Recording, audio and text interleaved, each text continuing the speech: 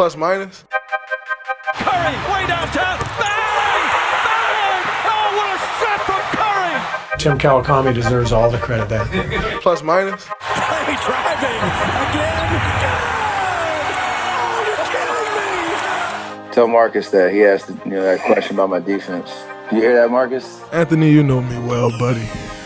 Y'all have a great night. I think he got the highest plus minus in the season in NBA history. Hello and welcome to a 11-11 mediocre edition of the Warriors Plus Minus podcast.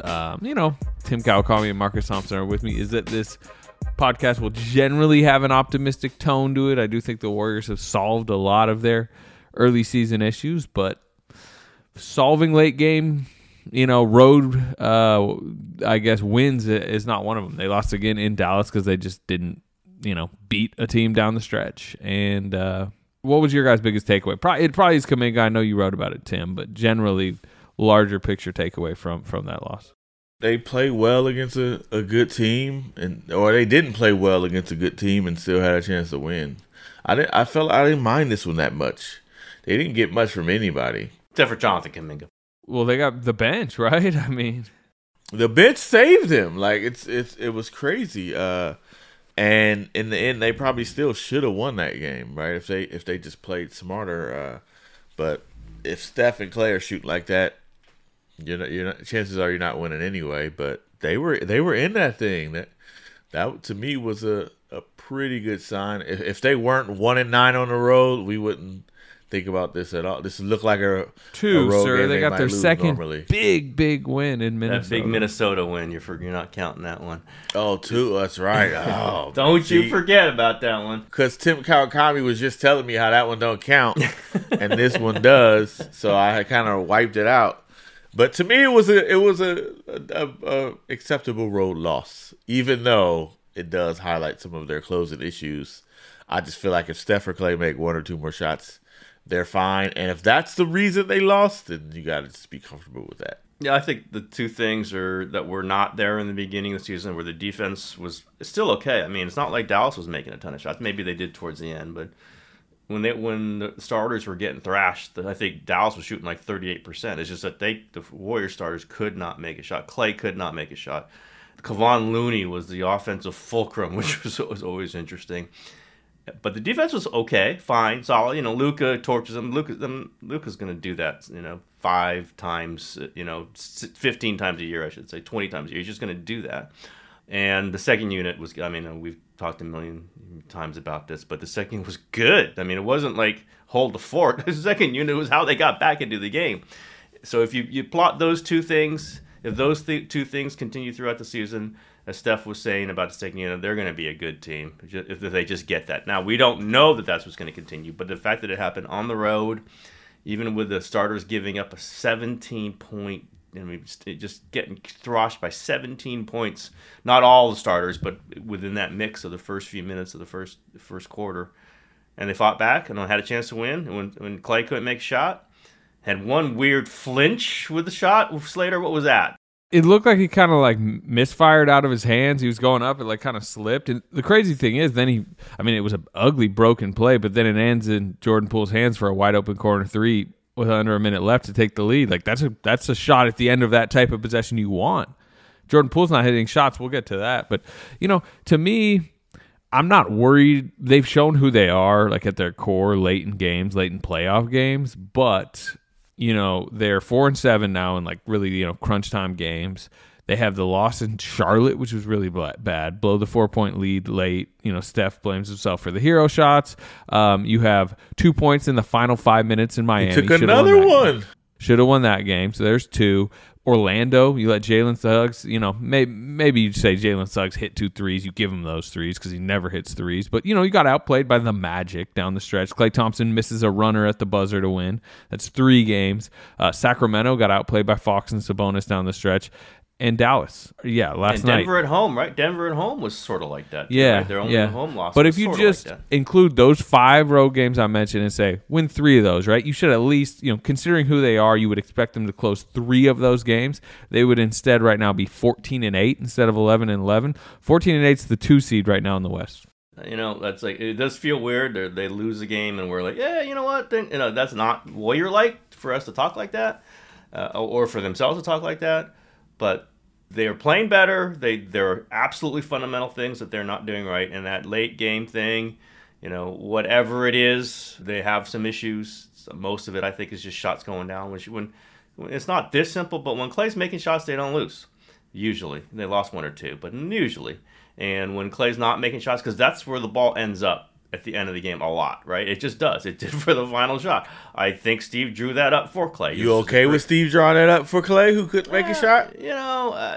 He's going to get the shot because they're all going to be swarming Steph. Like, that's just going to happen. So that's as good a shot as you can ask for in that situation. Klay Thompson wide open to the point that Jason Kidd, who I believe historically is a foul, foul up three type coach. They didn't have anyone close enough to Klay to foul him. So for him to get that shot, that's as good as you can ask for. It was a mosh pit right there on the other side because everybody got stuck over there with the action with Steph.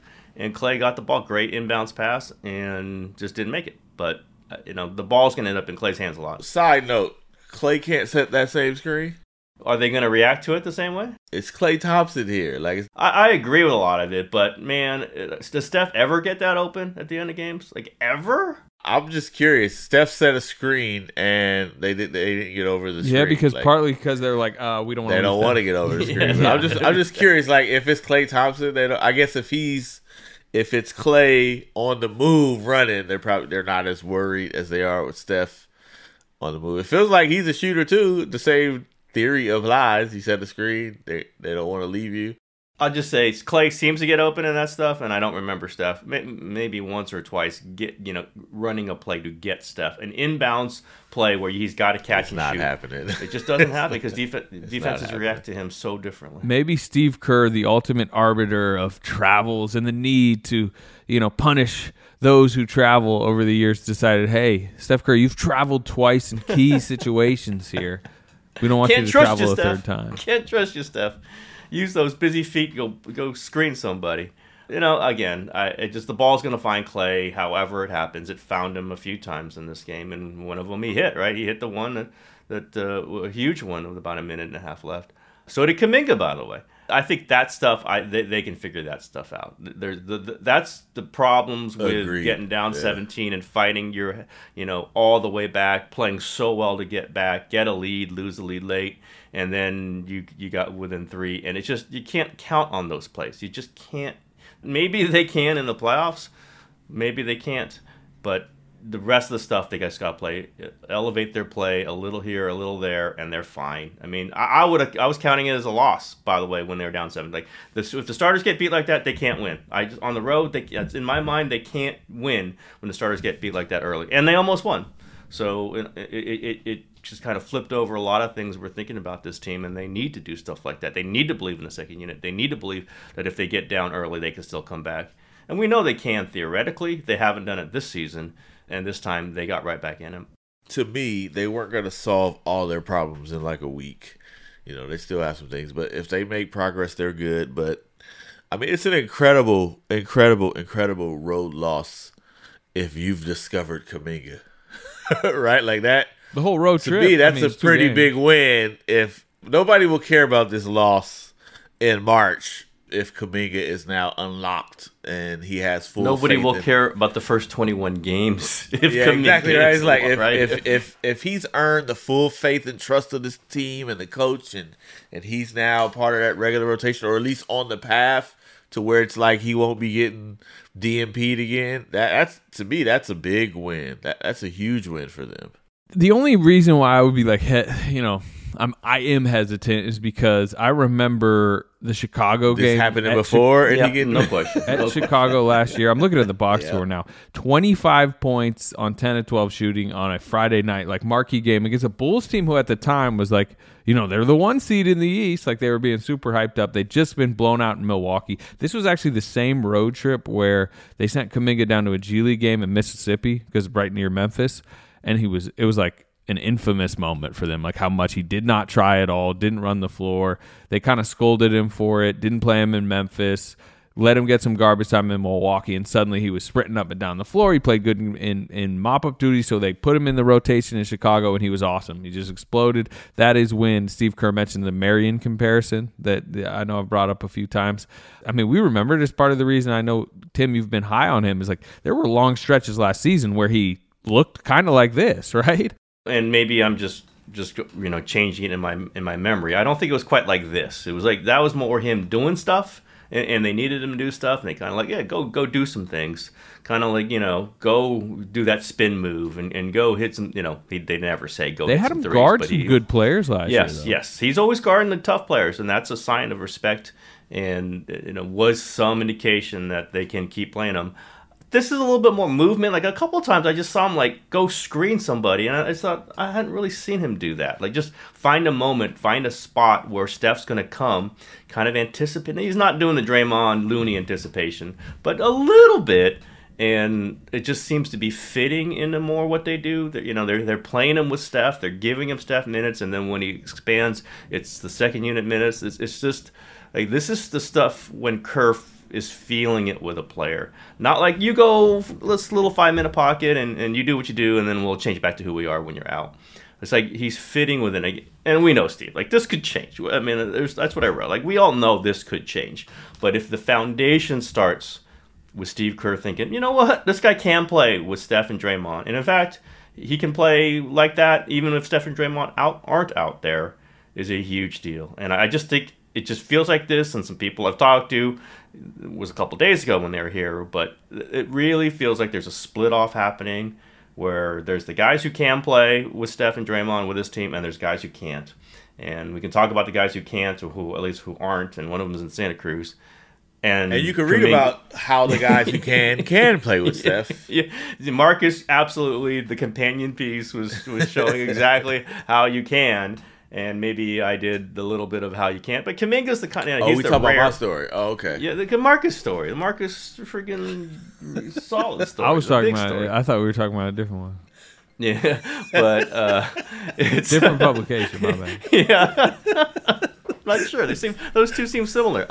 But Kuminga's doing the rare thing of like kind of moving from one category to the other. I kind of wanted to get in that. I just got caught in a lot of different things, but... Like what I've heard from Warriors people, and I think we've all heard it. Like you can tell guys who can play, and you can tell guys who can't play. Like it's not very tough to like see it in a game or two. And Kuminga's kind of moving from one category. That's all. Kuminga's kind of moving from one category to the other, and that's very interesting. And I don't want to send us down a different rabbit hole here, but like I think Moody can play with Steph personally. I've thought that too. I'm now beginning to think this Kuminga thing is giving Moody the blueprint. Like the unique thing about Kuminga is you don't see guys who can't, I'm doing air quotes, become guys who can play with Steph, right? It's not many of them. Yeah, not many. Yeah, so I feel like if Jonathan Kuminga can do it, the guy Moody feels like a natural. But the question is, was Kuminga somebody who actually couldn't play with Steph? You know what I would say about Kuminga? I'm not sure he was ever a guy who couldn't. I think he was a guy who didn't necessarily want to play that way. Yeah, it's the mentality. Yeah, it's definitely the mindset. And it's like, do I just want to be GP2? Am I okay being GP2? He's drafted 7th. His guys around him are playing Franz Wagner and all the By the way, 7th in a disappointing way, right? He's probably like, man, I should have been like... Yeah. He was considered to be among those top 5 in that class. He wanted to be second. He wanted to be second or third. His buddy... he failed at 7th. Yeah, but at some point, you got to figure it. I mean, he's playing in the finals, right, at 19 years old. Second youngest guy to ever win a championship. But I get it. You have to think through it. And he was always... Moody was the guy we always thought, something's gone on there. The more I think about it, I can start to think of, I've talked to a few people, and it's not that they think Moody can't do it. It's just that he's not doing it. And if the mindset is that, after going through a championship season, that's a little problematic. And maybe Kerr's tougher on him than any of us thought or expected. But there's a reason. And I think he's going to get minutes. The Lamb minutes could be turned into Moody minutes. And with the two-way contract, eventually they're going to have to get somebody to play those minutes because he can't keep playing Lamb like this. But there's stuff he's not. Steve talked about it a little bit. Like it's the turnovers, it's the fouling, and if you keep doing it after Steve says don't do it, he's not going to play him anymore. And this is a guy he likes. This is a guy that he talked all last season, right? That's the guy. Moses Moody gets it. That's the guy who gets it. And if you go from that to not getting it, even though he's young, it's pretty telling. And the people in that locker room notice and don't disagree. That's, I think, pretty interesting. They don't disagree. Not like never play Moses Moody, but there's a reason why Moses Moody's not playing. I think he was a victim of like just bad lineup combinations early in the season when Steve Kerr's experimenting and like Wiseman's being thrust in there. JaMychal Green's at the 4. He was a victim of that somewhat. I do think some of the mistakes you've talked about, he hasn't blossomed as much as you'd want. But also, they've just found the combination they do like, and he's not part of it. So I think that's that's part of it. Yeah, absolutely. It almost feels like a Kuminga or Moody, but it was Kuminga or Wiseman. I mean, that's what it was, and Kuminga by far has won that out. And then it feels like Kuminga or Moody, and like Kerr just isn't going to play. Shouldn't it be like Moody or DiVincenzo or no? DiVincenzo. Well, we know who's winning that one. DiVincenzo's playing. That's like that was the spot, but it's not. At what point do they put Anthony Lamb on the roster, full roster, or do they just ride this out? I think you ride it out towards his 50-game limit, and once that gets near, you start thinking about it more, and you probably don't put him on until you have to, like towards like the late last game of the regular season, to be honest. I mean, just because everything becomes prorated, tax-wise. If you put a 15th man on your roster on the last day of the regular season, you're basically paying no tax. You're basically getting it for free. It's almost like you're getting it for free instead of $8 million. And you probably, who knows if he'd agree to this, but this is what they did with Peyton, right? You get him last day of the regular season and then a non-guaranteed like minimum for next year, and then you can decide in the summer if you want to keep him around. So that would be probably their ideal way to do that. They need either Moody playing or someone else. They need to add someone else because there's going to be injuries, right? They're doing this, and they really haven't experienced. DiVincenzo was out for a while, but they haven't dealt with any injuries, and that's Clay, Steph, Draymond, and I guess Iguodala's coming back. I mean, Looney, jeez, he's Looney. I think they need another player. Iron Man. Yeah, it's just like set up for them to need another player, and I think they know they need another player. They're playing it out for now. This the 20-game mark, and then they'll go another 10 and evaluate it from there. I do think they need another, and they need either Moody to really start playing, or they need another player or two. And I don't think they're completely, ignoring that. I think there's a sense that they do want another player. They'd say a few, right? I mean, especially looking at the Rollins spot, the Baldwin spot, at this point, the Wiseman spot. Well, I mean, what's going to happen with James Wiseman at this point? He's been down in the G League for 14 days. It has not been a spectacular stint down there. I think that the numbers are fine, but if you actually watch the tape, it's the same mistakes that are keeping him out of the rotation. There's pretty much no way to believe that they bring him up and he would be so improved that he can be a rotation, player on this team right now. What's the answer here? I mean, at this point, they're just kind of kicking the can down the road while the big team plays better. Is there an answer? MT, what's your answer? I mean, the answer is the answer Bob Myers is hoping for is that at some point he could be good enough to be a backup center. And until then, he stays in Santa Cruz, I guess. There's no... Or an injury. Yeah, obviously, injury, but you think they pulling him up if Looney gets hurt? You think they pulling him up? At least for now. The one thing I would say is if Wiseman does, grow in some areas that he needs to and leaps a little bit ahead, it's not like JaMychal Green is just like, you can't play him, you can't play somebody over JaMychal Green. I mean, as the rotation is working with JaMychal Green right now, but he doesn't seem to be doing anything that's like, you wouldn't feel comfortable leaping somebody ahead of him if it had been earned. The problem is it is not earned at this point. Yeah, and he plays a different style. And I've been a Wiseman supporter. I've said you can't get rid of him. I've said that he has unique talents that maybe, in a post-Steph, post-Draymond universe, this guy can be pretty good. I just think now those guys are playing so well. They've extended this time that you can't just say, oh, yeah, we'll save him for when Steph and Draymond aren't the main guys anymore. I just don't think he can do that. And I've been writing about this for a while now. I just don't think he fits on this team. And it's a harsh assessment. MT, I don't know if I hear any disagreements about that around the organization. Maybe one spot. And that $12.1 million next season is humongous. And if there's any way that they're going to keep Draymond and Poole, they have to at this point.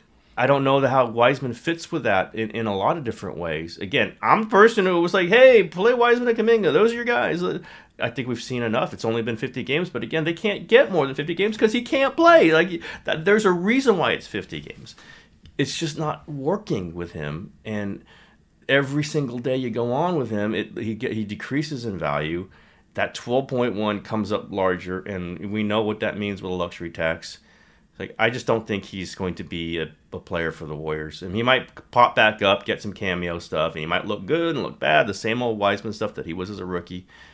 This stuff is just too powerful. It's just like he can't. And it's not like, and this was a point that was made to me very, very directly. It's like, that doesn't mean like he's just only, if you play like this, you can only play for the Warriors, and then you go somewhere else, you could be great because you didn't fit with Steph, you can play great. Like, there are guys who are out of the league who can't play. Like, it's not like guys have been bad with the Warriors and then go somewhere else and they're great. That has like Pascal. I don't want to bang. I would say Kelly Oubre has always fit better. But he's the same. Yeah, but he's the same. Like he's the same. He's not like this good player. It does work better. Like on a losing team. Yeah, like he's had a good year in Phoenix. He was good enough in Charlotte where he had a non-guaranteed, like pretty hefty price tag, and they kept him around. I mean, he starts. He hits a lot of threes. He's not top 10 in the league. He's not a bad NBA player. He's not a great NBA player. He's just particularly bad in the Warriors system. I just don't know that James Wiseman's going to be a good NBA player. And if they were another team, they could have time. Time is probably the largest issue here. They are running out of time. I don't care that he's 21, 22 years old, play 50. That 12.1 is coming. And we all know the tensions that's coming up on this payroll. And how much is that 12.1? Actually, well, times 8. Yeah, I mean it's like 7-8 range. Depending on how much the rest. What other category? Yeah, it's all like the calculation's always a little. So you basically talking about 90 million. Yeah. If they're sticking to this, they can't go to 425 or whatever the number turns out to be. You can't keep Draymond, Poole, Wiggins, Clay, and Steph if you have Wiseman. You cannot do it, and that's the thing that we've been talking about. And that's they'll need more money off the books, including just the 12.1 if they keep all the other guys. And I think you might want to make that move now before you're forced into it in July. Like in July, it's like with two guns at your head, and everybody knows they got to do it. I guess they could do it in February, the next February too. But that thing's coming. It is coming. It's a locomotive coming down the tracks at 100 miles per hour, and I understand they're going to do everything possible to win this year. I get it. That's important. That thing's coming, and he's in the G League, and I don't see a path for him back. We'll be right back after a quick word from our sponsors. This episode is brought to you by Michelob Ultra, the official beer sponsor of the NBA. Want to get closer to the game than ever before? Michelob Ultra Courtside is giving fans the chance to win exclusive NBA prizes and experiences like official gear, courtside seats to an NBA game, and more.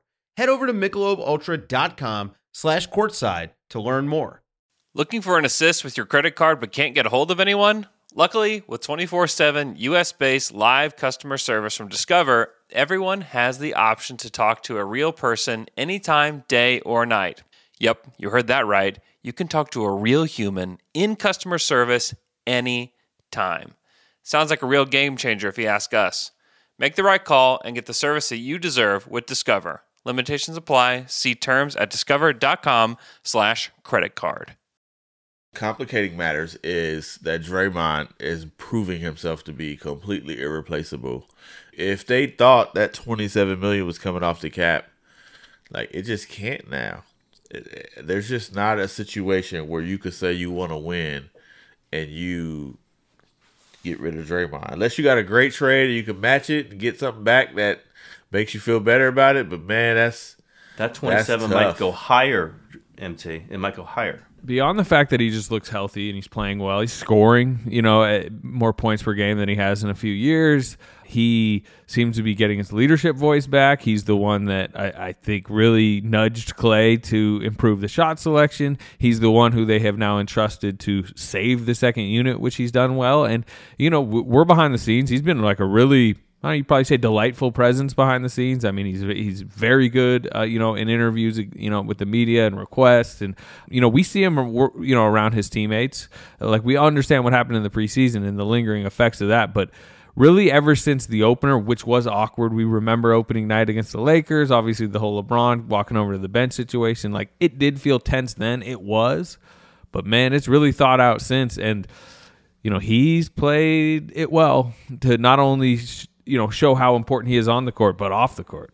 The way he's attacking the rim, the way he's finishing, I mean, his 3-point is up to about 33%, but just his aggressiveness, like just driving and going to the rim. Remember, there was a time where he wouldn't even look at the rim, and now he's just like, yeah, if I got a lane, I'm taking it.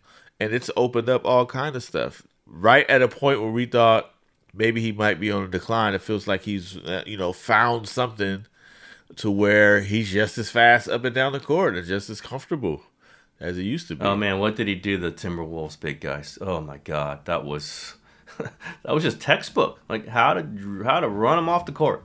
And they got 2 of them. He would love to see them in a playoff series. Oh, my God. One of the issues that we thought was almost unsolvable for the Warriors the last couple seasons was playing Draymond and Looney together, right? The hot potato offense. How do you have enough spacing? There was long stretches where it's just like, it's just too crunched.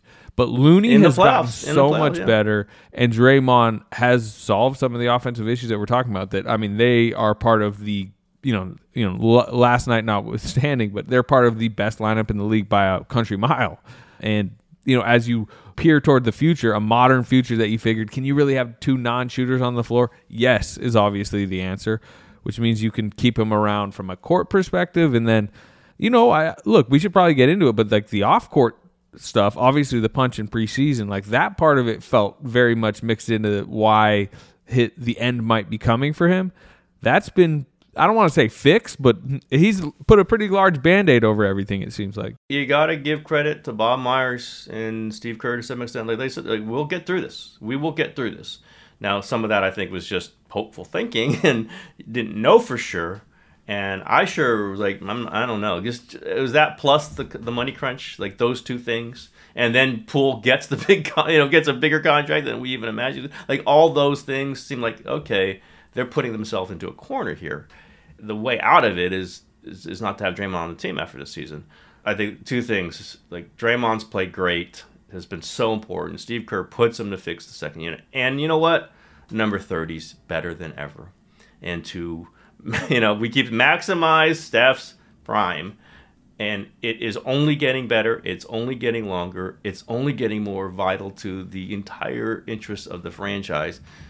You need Steph with Draymond. Steph with Draymond. That's it. Like Steph by himself. If Draymond wasn't there, it would be great to watch. It wouldn't. You don't have a close alternative. Yeah. It's not like there's one thing that's kind of right. You have nothing near. Well, Kuminga had a really good game in Dallas, so maybe. Yeah, it's Kuminga. It's Kuminga. Like it's Draymond, and people are going to get on me and have gotten on me, and that's fine for like saying after the punch, like this really could be this is the final stage of the relationship between Draymond and Warriors. He's altering that by the only way he could, by playing freaking incredibly and being the lifeblood of what this team does. Steph and Draymond. And if Steph is going to be this great, they're going to have a chance at the championship every season if the pieces are right around him. And Draymond Green is the piece. Yeah, ultimate right piece around Steph Curry. That's what I wrote about Kuminga. I've compared Kuminga, like just get a GP2 role. They're very different players. I think he's getting that, but also, like he's not Draymond. He's never gonna be Draymond. But look what Draymond does. Just do that, and Draymond does not look for a shot unless it's right there, and he anticipates. He thinks through stuff. He goes out and defend, and like the lanes, the angles. Again, very different players. But if Kuminga could just look at that and go, man, that's a guy who is going to go in the Hall of Fame. and he doesn't look for a shot. Just does not look for his shot. This is a great thing for players to look at, and Draymond embodies this.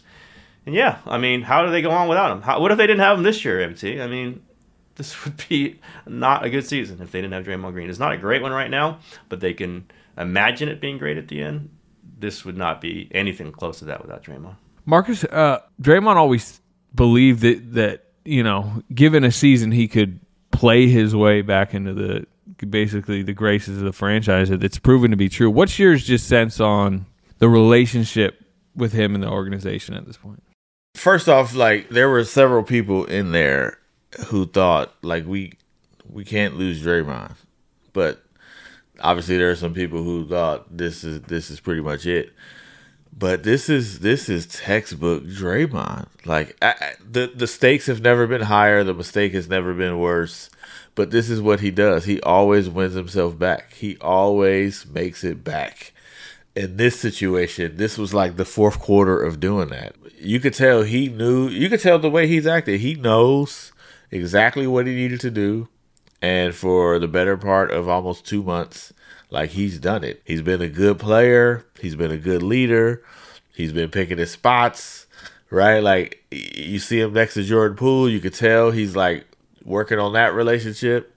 He knows how to make himself invaluable. You might be listening to a piece coming here. I'm like TK now talking. How about it happen in by mid to late November? I saw this potentially happening in my mind, but when I envisioned it, I was like, big playoff game where he proves invaluable. I didn't think before Thanksgiving he's basically solved it. Before MT, here's what happened. Everyone else stunk, right? That's like, if other players were good, they wouldn't have needed this much from Draymond. They needed this much from Draymond because Wiseman flamed out. Poole did not play well. Clay wasn't there at the beginning.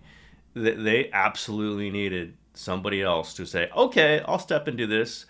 And Draymond is talented enough, smart enough, committed enough players. Like, okay, this is where we need it. I'll go do it. That's why I think it happened. Yeah, I would say the easiest way to frame that would be they were losing, and he's the ultimate winner. And it was like, what is the biggest problem in the organization? Stopped being internal chemistry things and started being like, they need to win regular season games. Yeah, forget about this salary cap stuff. Let's just win games. I know how to win regular season games. Let me take a bit more control here, and that's what has happened, really.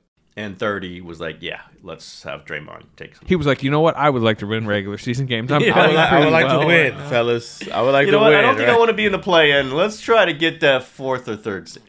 And, I do think a big part of why these other players haven't been that good is because the bar is Draymond for them, right? Like, it's like, hey, we need you to do these things, right? We need you to anchor our defense. We need you to help move the ball and set screens for Steph.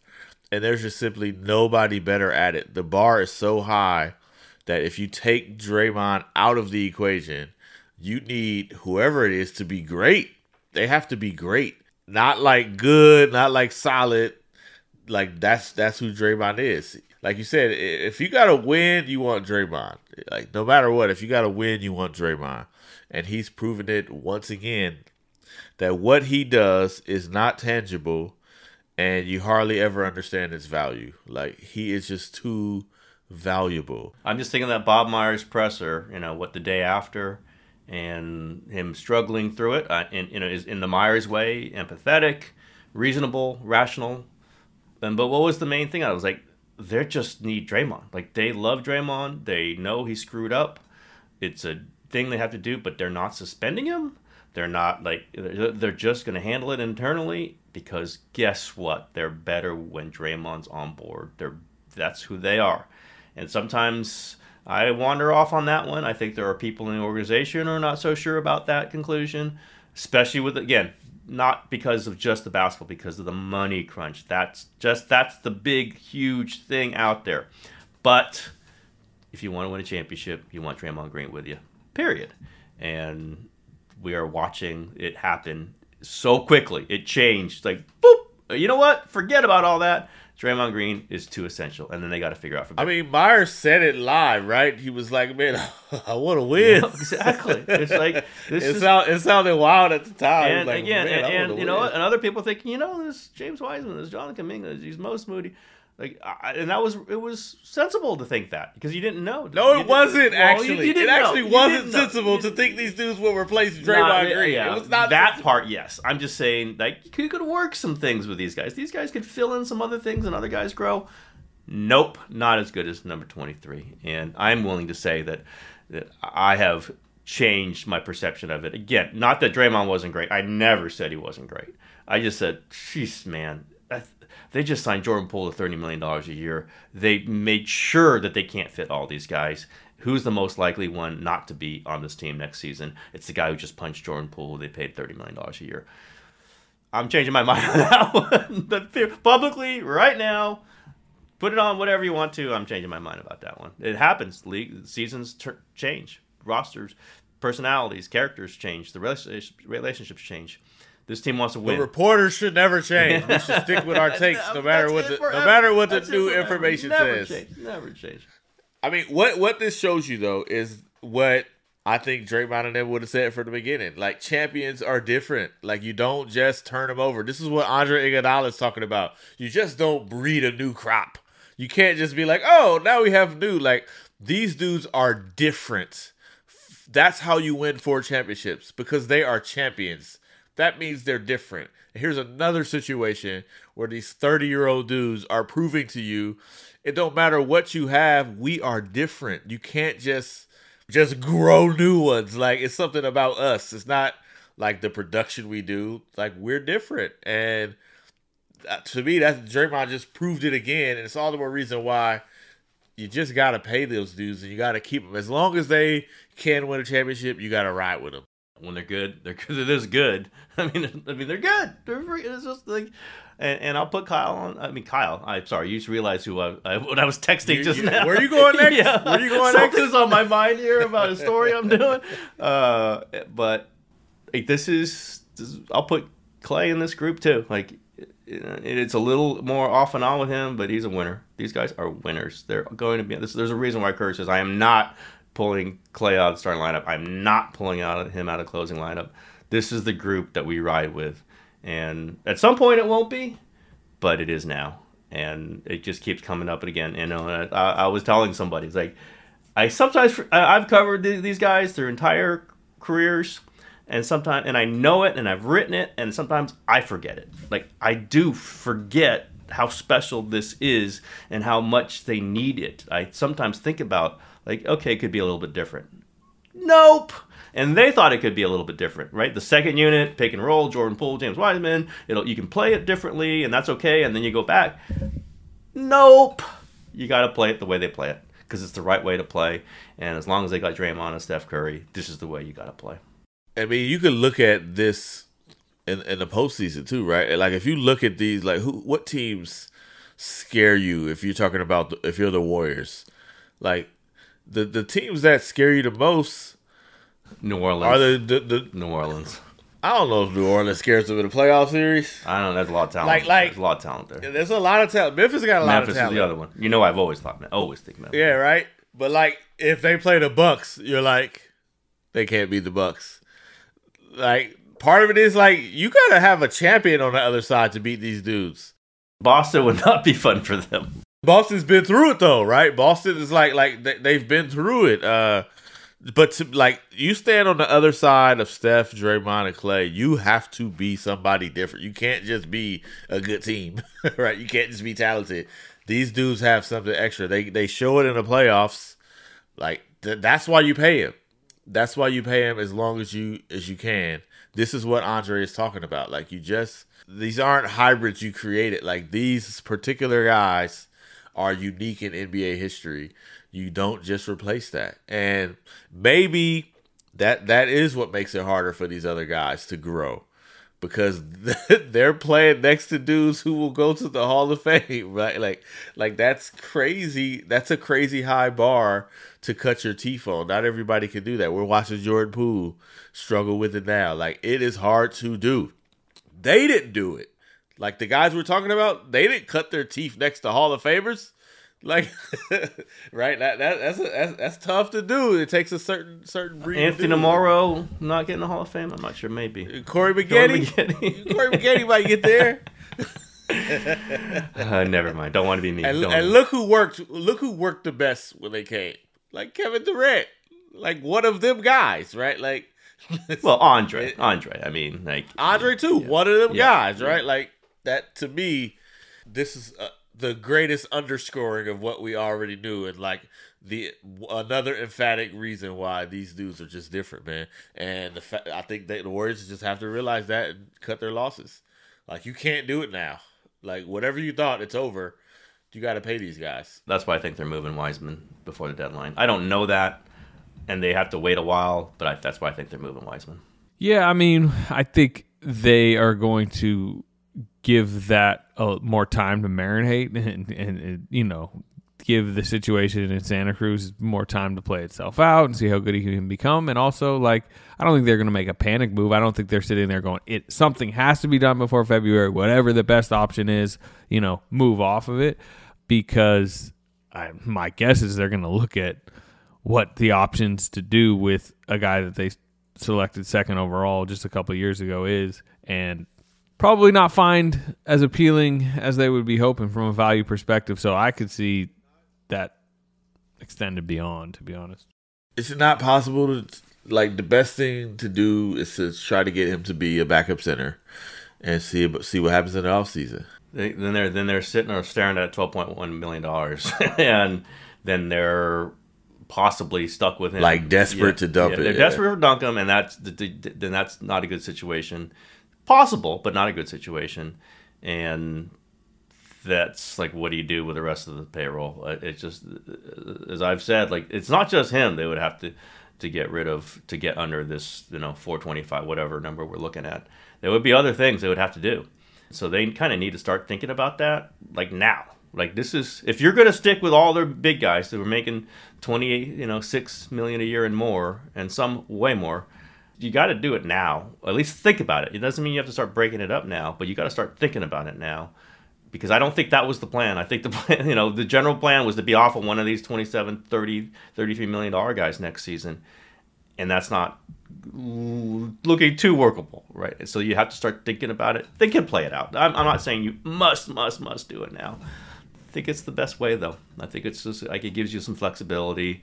You take a step backwards in talent, but you got Kuminga. Like, it's not like you're dousing the 2 timeline thing. You do have Kuminga. You might have Moody.